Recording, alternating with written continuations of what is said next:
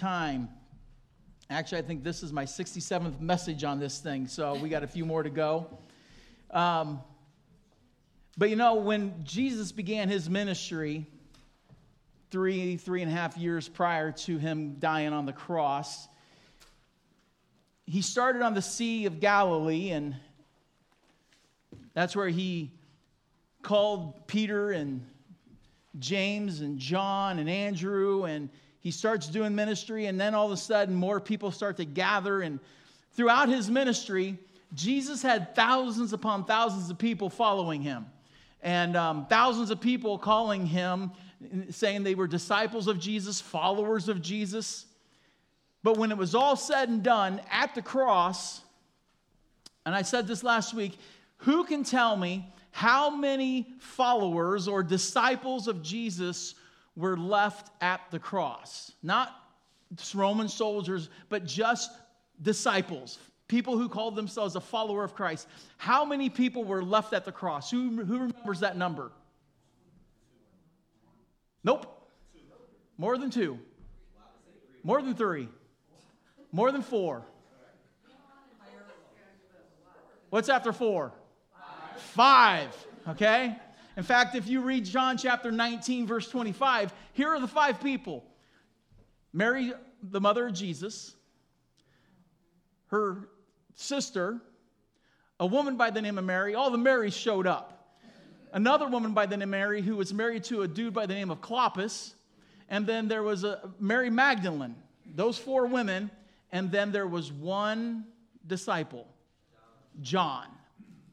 Now, that would be the number that Scripture in John 19 gives us. But today, I want to show you there were 2 more disciples. 2 more disciples that don't get a lot of flair in the Easter story.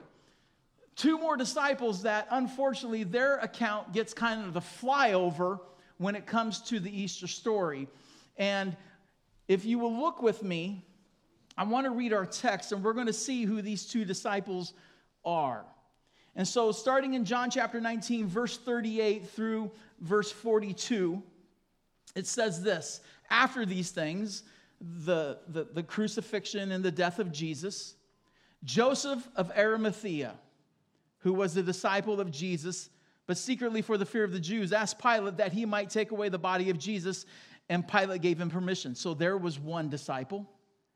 And so he came and took the body away. Nicodemus also, who earlier had come to Jesus by night, came bringing a mixture of myrrh and aloes, about 75 pounds in weight.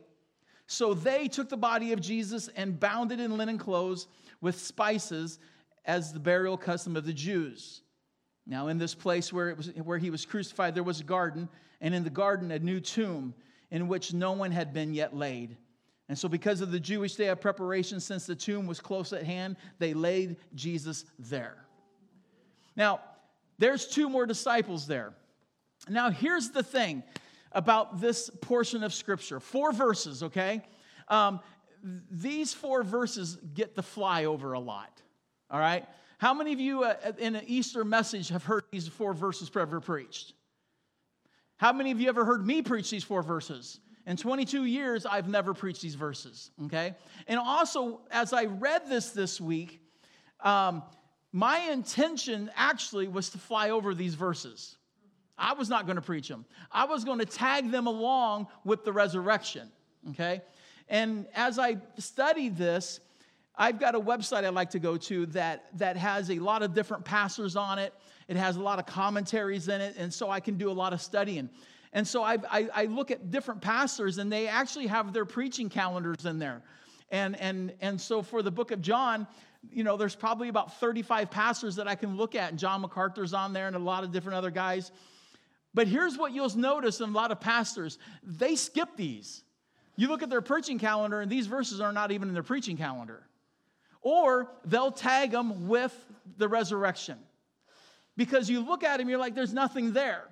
I was going to do that. I was just going to tag them along with the resurrection, read through them real quick, and go to the meat and the potatoes of this whole thing, the resurrection. But as I read through these 4 verses, I couldn't go on. Because I read it and went, there's some stuff in here.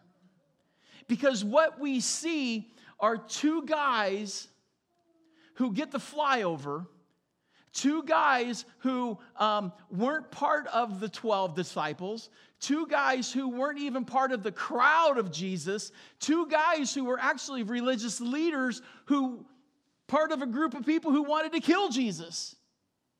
But there they are at the cross doing a job. And what I want to look at is these guys, their commitment to Jesus. That they just didn't show up at the crucifixion one day. These guys had already committed themselves to Christ, and this is where it ended up. And so today, what I want to do is I want to look at how these guys were committed to Christ. And I want to look at how their commitment to Jesus can affect us. Because how many of you know we hear, hey, be like Jesus. That's a tall order, isn't it? All right. A lot of people, you even, hey, we need to be more like Paul. Well, that's even a tall order. But Joseph and Nicodemus, two ordinary dudes who were religious leaders of Jewish tradition, they came to know Christ at some time within 3 years. These guys are baby Christians, basically. That's a standard I can go up against. So I want to take a look at how these guys were committed and how we can do the same. And so I believe there's 3 things that we can see here about their commitment to Christ and what we can learn from them. Here's the first thing about being committed. Stay committed to Jesus so you're prepared to be used.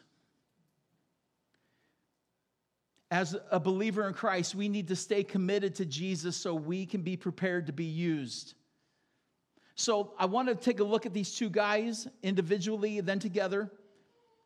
But let's first look at Joseph and look at a few things about Joseph himself.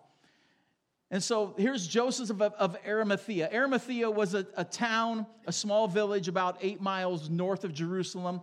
That's where he was from. Notice it says who was a disciple of Jesus. That word disciple means follower. It means someone who follows the teaching and instructions of another. All right? And Joseph just wasn't just some dude along the fringes. He was a follower. And we don't know much about Joseph here, okay? The thing about Joseph is he's always when you read Matthew, Mark, Luke, and John, he's always connected right here to the crucifixion. You don't read about Joseph of Arimathea prior to the crucifixion. You don't read about Joseph of Arimathea anywhere else in Scripture. Only here at the cross, okay? But here's the thing. We do know a little bit about who this guy was. In Matthew chapter 27, it says that he was a rich man, okay? So he was very wealthy. In Mark chapter 15, it says that he was a respected member of the Jewish council or the Sanhedrin. He was a high-ranking official. The Sanhedrin was kind of like the lawyers of that time, all right? So he was a very intellectual man. He was a wealthy man. He was a highly respected man. In Luke chapter 23, it says that he was a good and righteous man and that he did not give consent to the decision that was made to put Jesus to death, and he was looking forward to the kingdom of God coming, all right? So this guy was wealthy. He was intelligent. He was highly respected. He was a good guy, a righteous guy, and he was indignant about what they did to Jesus. All right? So, but we don't know when he became a follower of Jesus. There was a time between Jesus' ministry starting and Jesus' death on the cross, and those 3.5 years, a very short window, that this guy heard Jesus teach something. This guy saw Jesus do something. And this guy, remember, he's a religious leader. He's part of this Sanhedrin, this council, so he would have known what the Old Testament would have said. I'm thinking Joseph, being an intellectual man, being a religious man, a righteous man, he went back to the Old Testament scriptures, and he started reading, and he started connecting dots, and he started seeing what Jesus was doing, what Jesus was saying, And he was seeing what the Old Testament said, and he put it together. And he becomes a follower of Christ. He, at some point in that 3-year window, made a decision to believe in Jesus Christ and who he was. And he becomes a disciple. He wasn't part of the 12. He wasn't part of it. He was just a disciple of Christ, a follower of Jesus Christ. Now, notice what it says, though. He was a disciple of Jesus, but secretly for the fear of the Jews. Now, in my study time, this is very interesting, that word secret there.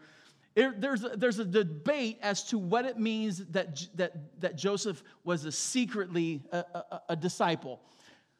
A lot of commentaries paint the picture of that he was afraid to reveal himself as a believer in Jesus Christ. That he was afraid of the Jews, the religious leaders, so he didn't say anything. He kept it quiet. He just like, not me, man. I'm not saying anything.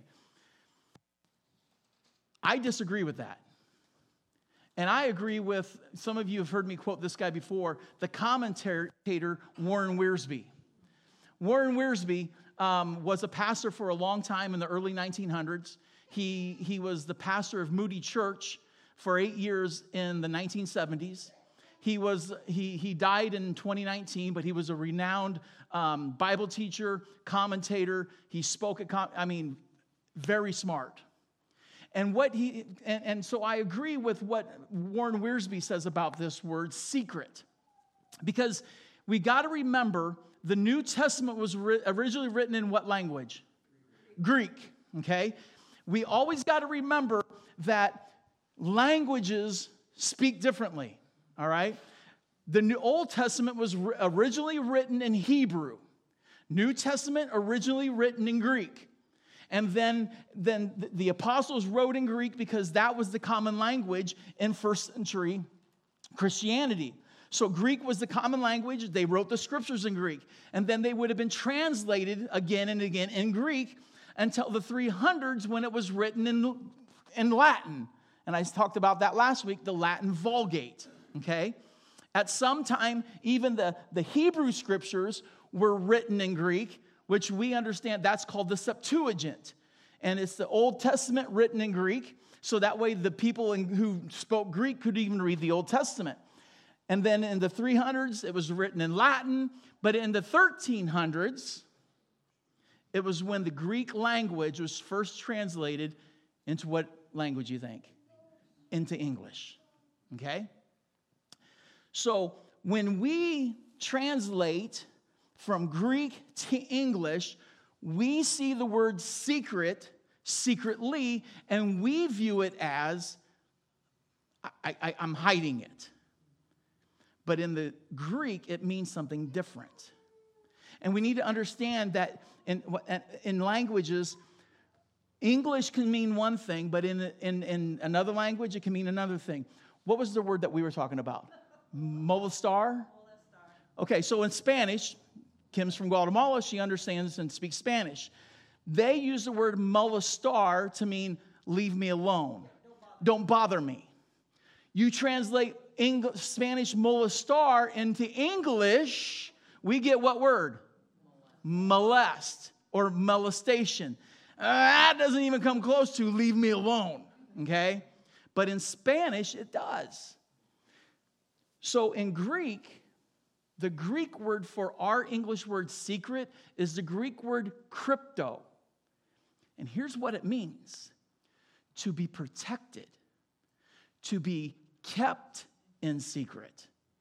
So what this is saying, and the way Warren Wiersbe wrote it, he goes, Joseph of Arimathea, because he was on the council of the Sanhedrin, he was a religious leader, he was kept by God as this religious leader, as God's secret agent. He was kept in secret. God protected him because he wasn't afraid of the Jews. It was because of what the Jews would do.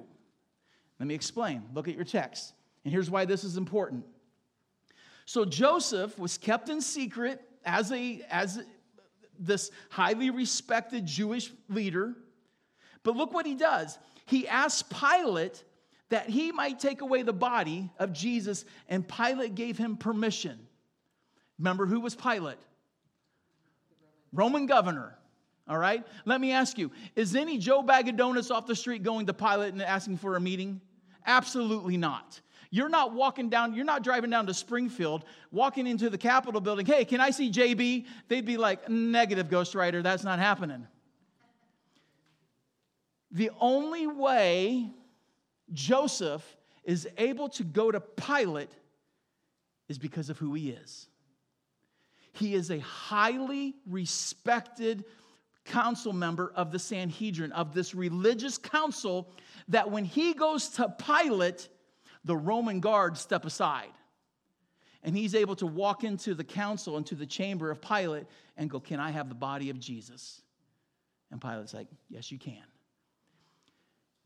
If Joseph earlier would have been found out that he was a follower of Jesus Christ, guess what would have happened to him? Kicked off. They would have ostracized him. They would have excommunicated him. And his position, gone. His influence, gone. His rank, gone. So guess what he wouldn't have been able to do? Walk up to Pilate and go, can I have the body? Because he would have just been an ordinary Joe Bag of Donuts. So what does God do? Keeps him in secret. Protects him. Watches over him. And then, when it's time, he's revealed. You see, that's who Joseph was. He was a secret, I love how that Warren Wiersbe said, he was a secret agent. Okay, he was Ethan Hunt of Mission Impossible. This is the first Mission Impossible movie right here. And so you have Joseph of Arimathea. But now look at verse 39. Here's the second disciple is Nicodemus. It says, Nicodemus also, who earlier had come to Jesus by night, came bringing a mixture of myrrh and aloes, about 75 pounds in weight. Remember, it says, who earlier came to Jesus. That's not like talking about 3 days earlier. That's talking 3 years earlier. You got to go back to John chapter 3, okay? We read 20 chapters of John in 3 days. John is written over a 3.5 year period. So Nicodemus, who was a Pharisee, a religious leader, comes to Jesus at night, okay? And he comes asking questions about, he's like, man, you got to be somebody else because nobody can do what you're doing. And Jesus starts telling him about being born again, born of spirit and born of water. And Nicodemus is like, I don't understand. What are you talking about? He's like, I don't understand. And Jesus kind of spanks him a little bit. Jesus looks at him. He's like, you're a teacher of the law and you don't know what I'm talking about? He's basically saying, dude, you need to learn the scriptures. And I believe so after that conversation, we don't hear about Nicodemus again except for one time when he's with the other council members, the other Pharisees, and they're starting to talk about killing Jesus, and Nicodemus is starting to defend Jesus. And the other Pharisees are like, who are you? Are you a follower of him? And here's what they read the scriptures and find out. I think from the time Jesus or Nicodemus left Jesus to him being chastised by his own Pharisees, he read the scriptures. He was like, I got to be a student again. And I think he just presumed to know the scriptures. And I think Nicodemus opened up. And he probably went to the book of Isaiah. And he probably started reading it. And he starts seeing everything Isaiah wrote 700 years prior. And he's looking at the scriptures going, this is Jesus. He's writing about who I see right now. And some point between that night with Jesus and the cross, Nicodemus becomes a disciple of Christ. He places his faith in Christ. And so now you have these two guys right here together. And they are doing a job. They are now working together for a purpose. I look at what Joseph and Nicodemus is doing, and as I said, these guys didn't just show up here. These two guys were committed followers of Christ. So as I said that, I'm hoping maybe I just asked the question myself is, how do we know they were committed followers of Christ? Okay? I mean, we can kind of see the idea of them, that they became disciples, but how do we know they were fully committed? How do we know in this moment, man, they were all fired up and they were ready for this day? How do we know that? Because they were prepared. We got to think about, first let's look at Joseph. In the text, if you look at the text, verse 41, it says, now in the place where he was crucified, Jesus was crucified in a particular place that was called the skull. And here's what we got to remember. The Romans crucified people pretty much in the same place. The place of execution took place for everybody at the same place. The skull just wasn't for Jesus. Anybody who was crucified in that time outside of Jerusalem was crucified on that place. All right? So where the skull was, where Jesus was crucified, it says there was a garden, and in the garden a new tomb in which no one had yet been laid. So there's this garden outside. It's kind of picture that in your mind. The place of crucifixion is going on, and there's a garden. What a contrast. And in this garden, there's a tomb. All right? Now, here's what we do know. In the book of Matthew, chapter 27, it tells us that Joseph built this tomb out of rock. And he took the body of Jesus, and it says that he laid it in his own tomb. Joseph owned this tomb, all right? Now, here's two things we need to understand about tombs in those days. Okay, we don't bury people in tombs here. We put them in the ground. Back in those days, one, you had to build the tomb out of rock, and that's what it says in Matthew. He built the tomb out of rock, all right? Now, did they use excavators in those days? Negative. Did they use dynamite in those days? Negative. How were they building a tomb out of rock in those days? Ding, ding, ding, ding, ding. Ding, ding, ding, ding, ding. Hammer and chisel, man. And when you get to the resurrection part, the tomb was big enough where they went down into it. Let me ask you, are you building a tomb that is big enough for people to walk into in 3 days? 30 days? A couple years? Probably.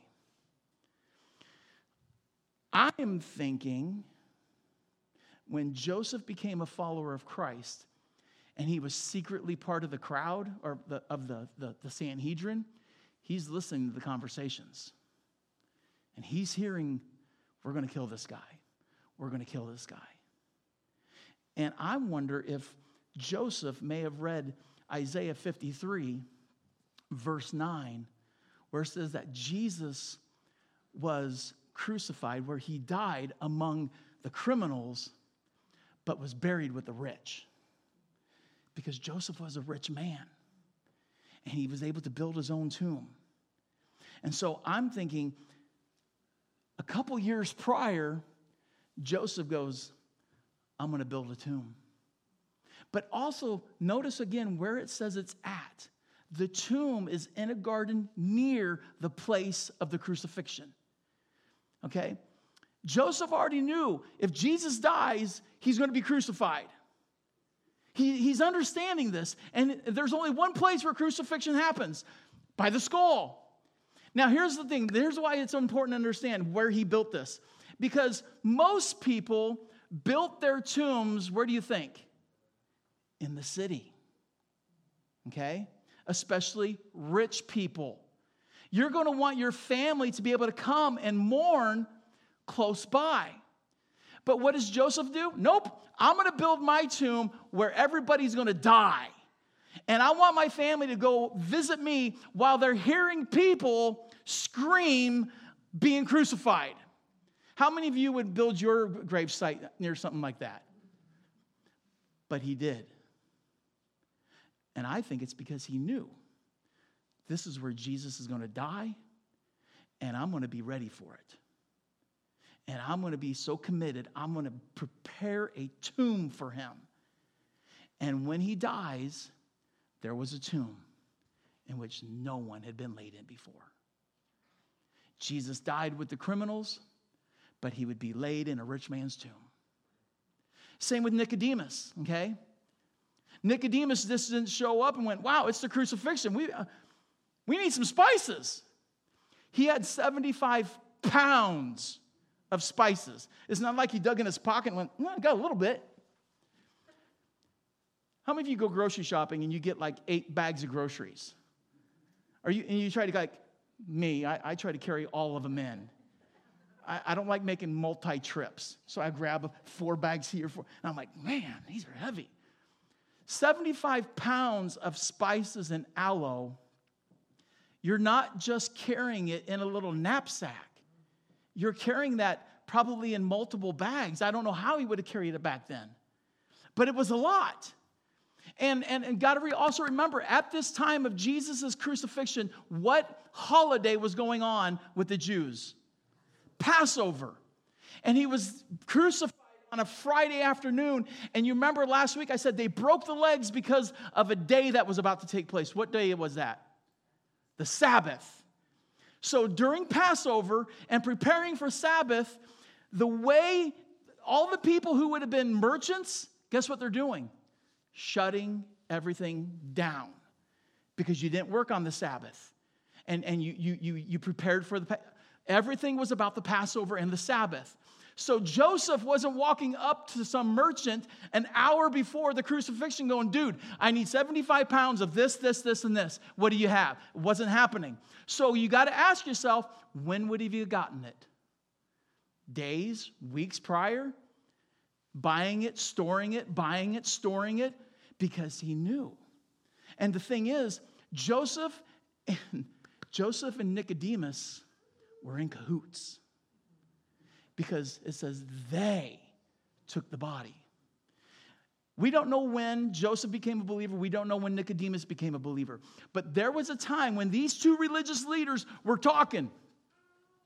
And one of them said to each other, I'm a follower of Christ. And the other one went, so am I. I've been hiding this thing, man. It's driving me crazy. And they started talking. I mean, all you got to do is just read this. I'm not implying anything. They were talking, and Joseph's like, dude, I got an idea. Let's get ready.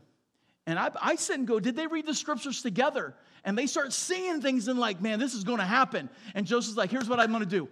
I'm going to buy a tomb. I'm going to buy a plot of ground, and I'm going to build a tomb. And then I'll go talk to Pilate. You get and Nicodemus is probably like, I'll get the spices, and we will anoint his body and bury it in your tomb. And it took place. These guys were committed followers of Christ, and the reason why we know is because they were prepared. They were ready to be used by God. And in that moment, when it was time to get ready and get busy, they were able to step right in. The tomb was ready. Joseph goes to Pilate. Nicodemus has all the spices, and boom, ministry's being done. Fast forward 2,000 years. It is no different for you and me. If you call yourself a believer in Jesus Christ, if you call yourself a Christian, guess what we need to be? Committed. Committed and ready and prepared for God to use me. Because you don't know when an opportunity of ministry is going to happen. Okay, so when I'm a committed follower of Christ, and I'm like, okay, God, I'm here for you, man.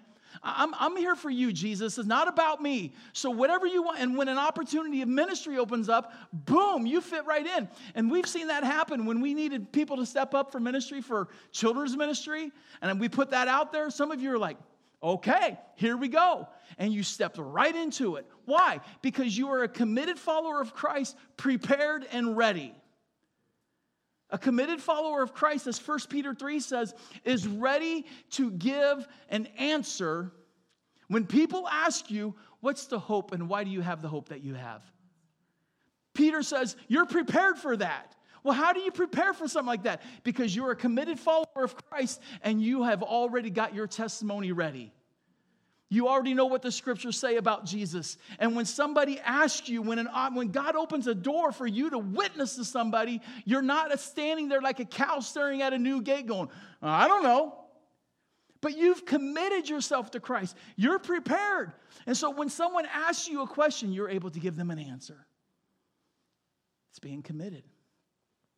Now, here's the thing you and I need to understand about this idea of being a committed follower of Christ. Just because you label yourself a Christian doesn't mean you're committed. Now, I'm going to let that sink for a second. This is the hard part now. A lot of people call themselves Christians, but they are not committed Christians.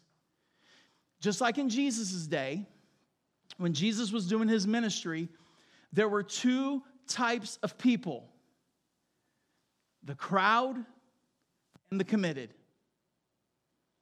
The crowd was casual. The crowd was just around for what Jesus could give them. Hey, we get a free meal today, some fish and some bread. Oh, I'm all about that. I'm all about Jesus then. Oh, Jesus is healing people. I want to get in that healing line because, man, I've got a bad toe. I need to get that thing healed.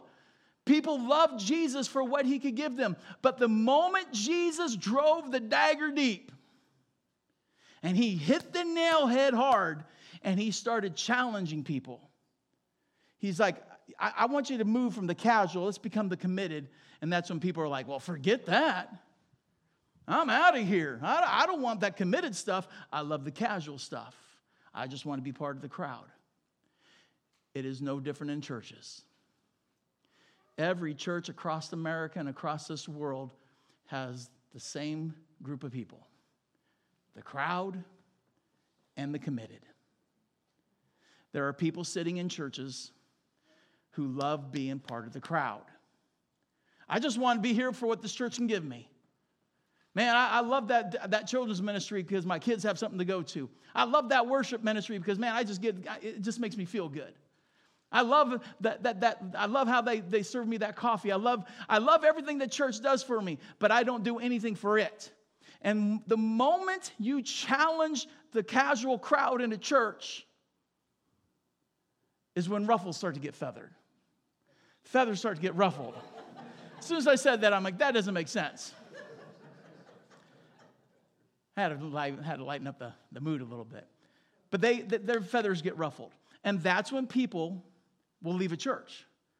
Because they only want what the church can give them. And the moment the church wants them to give, as John F. Kennedy said, don't just merely ask what your church can give to you, but find out what you can give to your church. He didn't say it that way, but people will leave a church looking for another church so they can just be part of the crowd.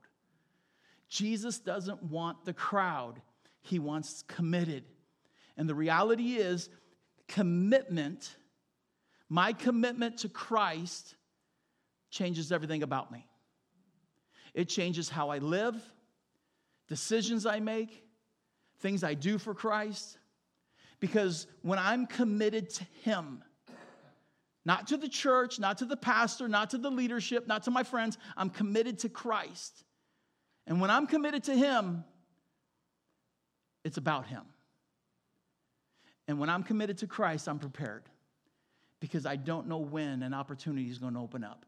And when God opens the door, I want to be able to step into it and do it for him.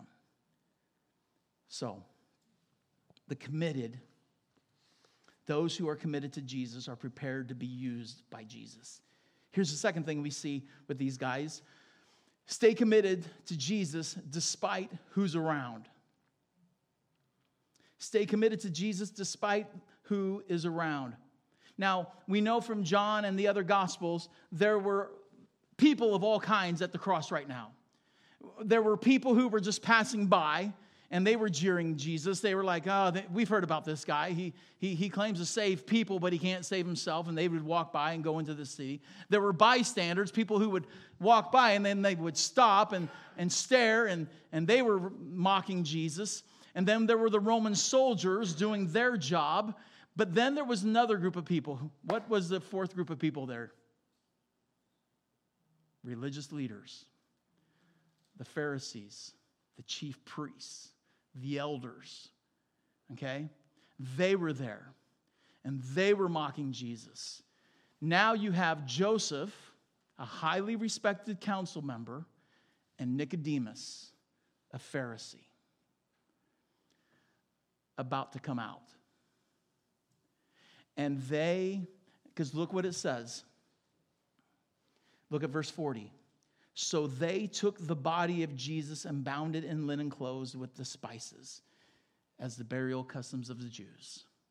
They took the body. They didn't hang out at the tomb and say, hey, Roman soldiers, could you bring it to us? The Roman soldiers would have taken it down, and guess what they did? They took the body. So you got to ask yourself, the moment they made that decision, we're going to take the body, we're going to bury it, two religious leaders are now looking around. And who are they seeing? The people who they've done business with for the past 3 years or even longer. They're looking at all the other religious leaders. There's Nicodemus. He's looking over at Joe going, oh man, what's Joe going to say? There's Joseph looking at, Bob over there going, oh, what's Bob going to say? The moment I take that body, they're going to look at us going, what in the world are you guys doing?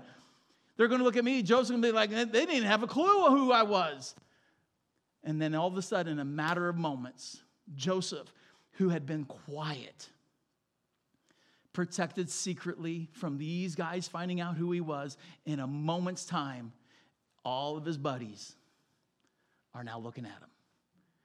And they're all going, what in the world? Are you one of them? Are you one of his followers? Are you kidding me? Nicodemus, who came to Jesus in the dark, is now open in the light. Nicodemus, who like a rat scurried in the dark, is now claiming in the light. I am a follower of Jesus Christ. And he doesn't care. Neither one of them are ashamed of who is around. They're like, we've got a job to do. We've been preparing for this. We're committed followers of Christ. Let's get his body and let's put it in the tomb. They didn't care. They didn't care who was around. Don't answer me, but let's just be honest with ourselves. Isn't it easier just to go with the crowd when it comes to us being Christians? Isn't it easier just to be quiet? I mean, we've got friends. We got coworkers. We got family members. I mean, I like the fact that when I go to work, people like me. I like the fact that I get along with my family. I like the fact that I have friends that I've had since high school. Man, if I say something, if I say that I'm a believer in Jesus Christ, they're going to look at me different. But here's the thing. Keeping quiet, not saying anything, not ruffling feathers, that's the easy road. That's the I don't want to make waves road. That is the non-committal road. And the reality is if I truly am a believer in Jesus Christ, if I truly am a committed follower of Christ, if I know Jesus has come into my life, and I know that he has saved me, I know that he has changed my life, then here is the outflow of that. I become a committed talker of Jesus Christ. And it doesn't matter who's around me. I'm at work and an opportunity comes up for me to share my faith with someone. Guess what I'm doing? I'm going to share my faith with them. If I'm in a family reunion and all of a sudden I get an opportunity to talk to my brother about Jesus, guess what I'm going to do? I'm talking to my brother about Jesus Christ. If I have friends that I've been friends for the past 30 years and I've never witnessed to them and an opportunity arises that I can share my faith, guess what I do as a committed follower of Christ? I share my faith. Why? Because that's what we do. If God opens up a door for us, then a committed follower of Christ says, I'm going to walk through it. And we don't care who's around. We don't care if my best friend for 30 years now doesn't want to hear that. or my coworkers don't want to hear it. My family members don't want to hear it. What I do is, it doesn't mean we take the Bible and we smack people up with the head with it. It doesn't mean we get rude. It doesn't mean we just throw truth down there. No. We speak truth in love. We love people, but we got to be able to tell people, Jesus died for us. We're all sinners. We're all separated. We're all destined to be separate. But Jesus died for us to take us from the darkness into his light. Do you know him? Sometimes that's a hard road to go, because sometimes that's a road that you walk by yourself. But as a committed follower of Christ, just like these two guys, you got to look at who's around and go, doesn't matter. As a committed follower of Christ, because of what he's done to me, I'm going to share that with other people. And then lastly, the last thing we see about these guys is this: stay committed to Jesus even though it may cost me something. I have to stay committed to Jesus even though it may cost me something. So these two men have now just publicly made known to everyone around them that they are disciples and followers of Jesus Christ. Throw out some answers for me, but let me ask you, what do you think in that moment, what cost them? What's something they lost probably because of their proclamation of what they did? What do you think? Whoa, wow, you guys, okay, one at a time. What do you... Wow, you guys just, I'm in my hair. Here's what I'm hearing. I have no idea what you guys are saying. Okay, real loud, say one thing. Respect. There we go. There's one. They've lost respect. Reputation. They've lost their reputation. What else? Status. They've lost their status. They lost their religion. They lost their friends. Positions. Popularity. They're going to be hated. Money. I mean, we don't know how much it costs to build a tomb out of stone. 75 pounds of spices probably cost Nicodemus quite a bit of money. But they lost all that. That's what it cost them to do this, okay? And I believe they didn't go in there with their head stuck in the sand. They knew what they would lose, but they did it anyway. Because as Paul says, everything that I have gained in this life, and Paul was intelligent, he had position, he had prominence, Paul had it all. And Paul was like, you know what? Everything that I've gained because of everything that this life brought me is nothing. And I've lost it all compared to what I have in Christ. In fact, he uses the word rubbish, which is a very polite word for trash, but even more polite, crap. I mean, we don't, but that's what it means. Paul's like, this is just a bunch of nonsense compared to what I have in Christ. So if I lost something, it doesn't matter, because what I'm going to gain one day. As a committed follower of Christ, it will cost you. Being a casual Christian, it doesn't cost you anything.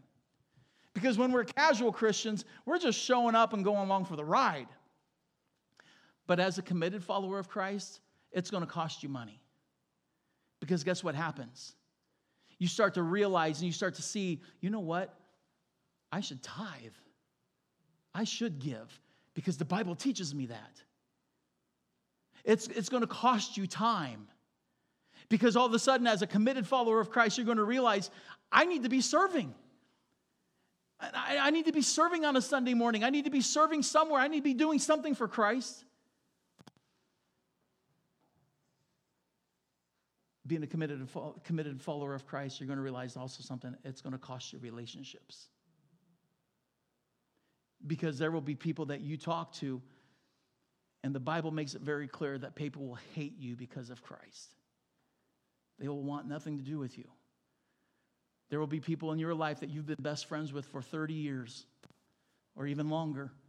And the moment you try to share your faith with them, they're going to look at you, and then all of a sudden you're going to be like, man, why don't they ever want to hang out anymore? I call them up and they're busy all the time now and they don't want to do it because you're foreign to them. When you write that first tithe check, you're going to realize, holy cow, this is huge. This is hard. You're going to serve in ministry, and then you're going to have I got to get to church early. I can't just show up at 5 after 10. I got to actually show up. And that's why the Bible, Jesus says this, before you follow me, count the cost. Churches that sit there and tell people, oh no, you come to know Jesus, life's going to be great. And Jesus, it's easy. No, it's not. Being a committed follower of Christ is hard. It's laborsome. It's costly. But the reward is awesome. And so my challenge to you today is this: to look at yourself and ask, who are you? What camp are you in? Are you in the casual crowd camp or the committed camp? If you're in the committed camp, don't get cozy. Keep pressing. Keep asking, Jesus, what do you want more from me? Because when we're committed, and I find myself doing this, we look at, I'm doing okay. And we can become comfortable and satisfied with okay. When God may have you a little deeper level, God may have a different ministry for you. God may have someone harder to talk to on the radar. So don't get comfortable if you're committed. But if you're in the casual crowd, my challenge to you is get out of the casual crowd. Don't treat church for what we can give you. Start looking at the church of going, what can I give to it? You see, the way you are committed to Christ is being committed to the church. Because as Paul says in Colossians, that Jesus is in the book of Colossians, that Jesus is the head of his body. And the body is what? The church. So the way you and I are committed to Christ, who is the head, is committed to his body, the church. So if you are in the casual crowd and you're just showing up and you enjoy the worship, you're like, wow, I love that projector. Those words look great. That's awesome. You love that, hey, Ron serves you coffee every single week. Man, Ron does a great job with them. They're bagels. I love those things. Those are awesome. You come in here and you're like, you pick up your kids and you're like, wow, my kids learned something great today. Listen, those are all great things, but if all you're doing is sitting and soaking and leaving, you need to move. Because staying in the casual crowd is a danger area. Because I'm telling you, there are going to be people, as Jesus says, many will come to me and say, I was this or that. And Jesus is going to look at many, many people and go, I never knew you. Because there's a lot of people who are going to just stay in the casual crowd boat and sail along into the by and by, and they're going to miss it. Don't be that person. And I'm not talking you got to jump in the whole deep end of the pool and get fired up and go, okay, I got to do all kinds. Take one step into the deep end and start with something. Start giving financially. Start in a ministry. Start just doing something. And then as God opens more opportunities, start stepping into them. Let's move from the casual, from the crowd, to the committed. Why don't we all stand and let's close in a word of prayer.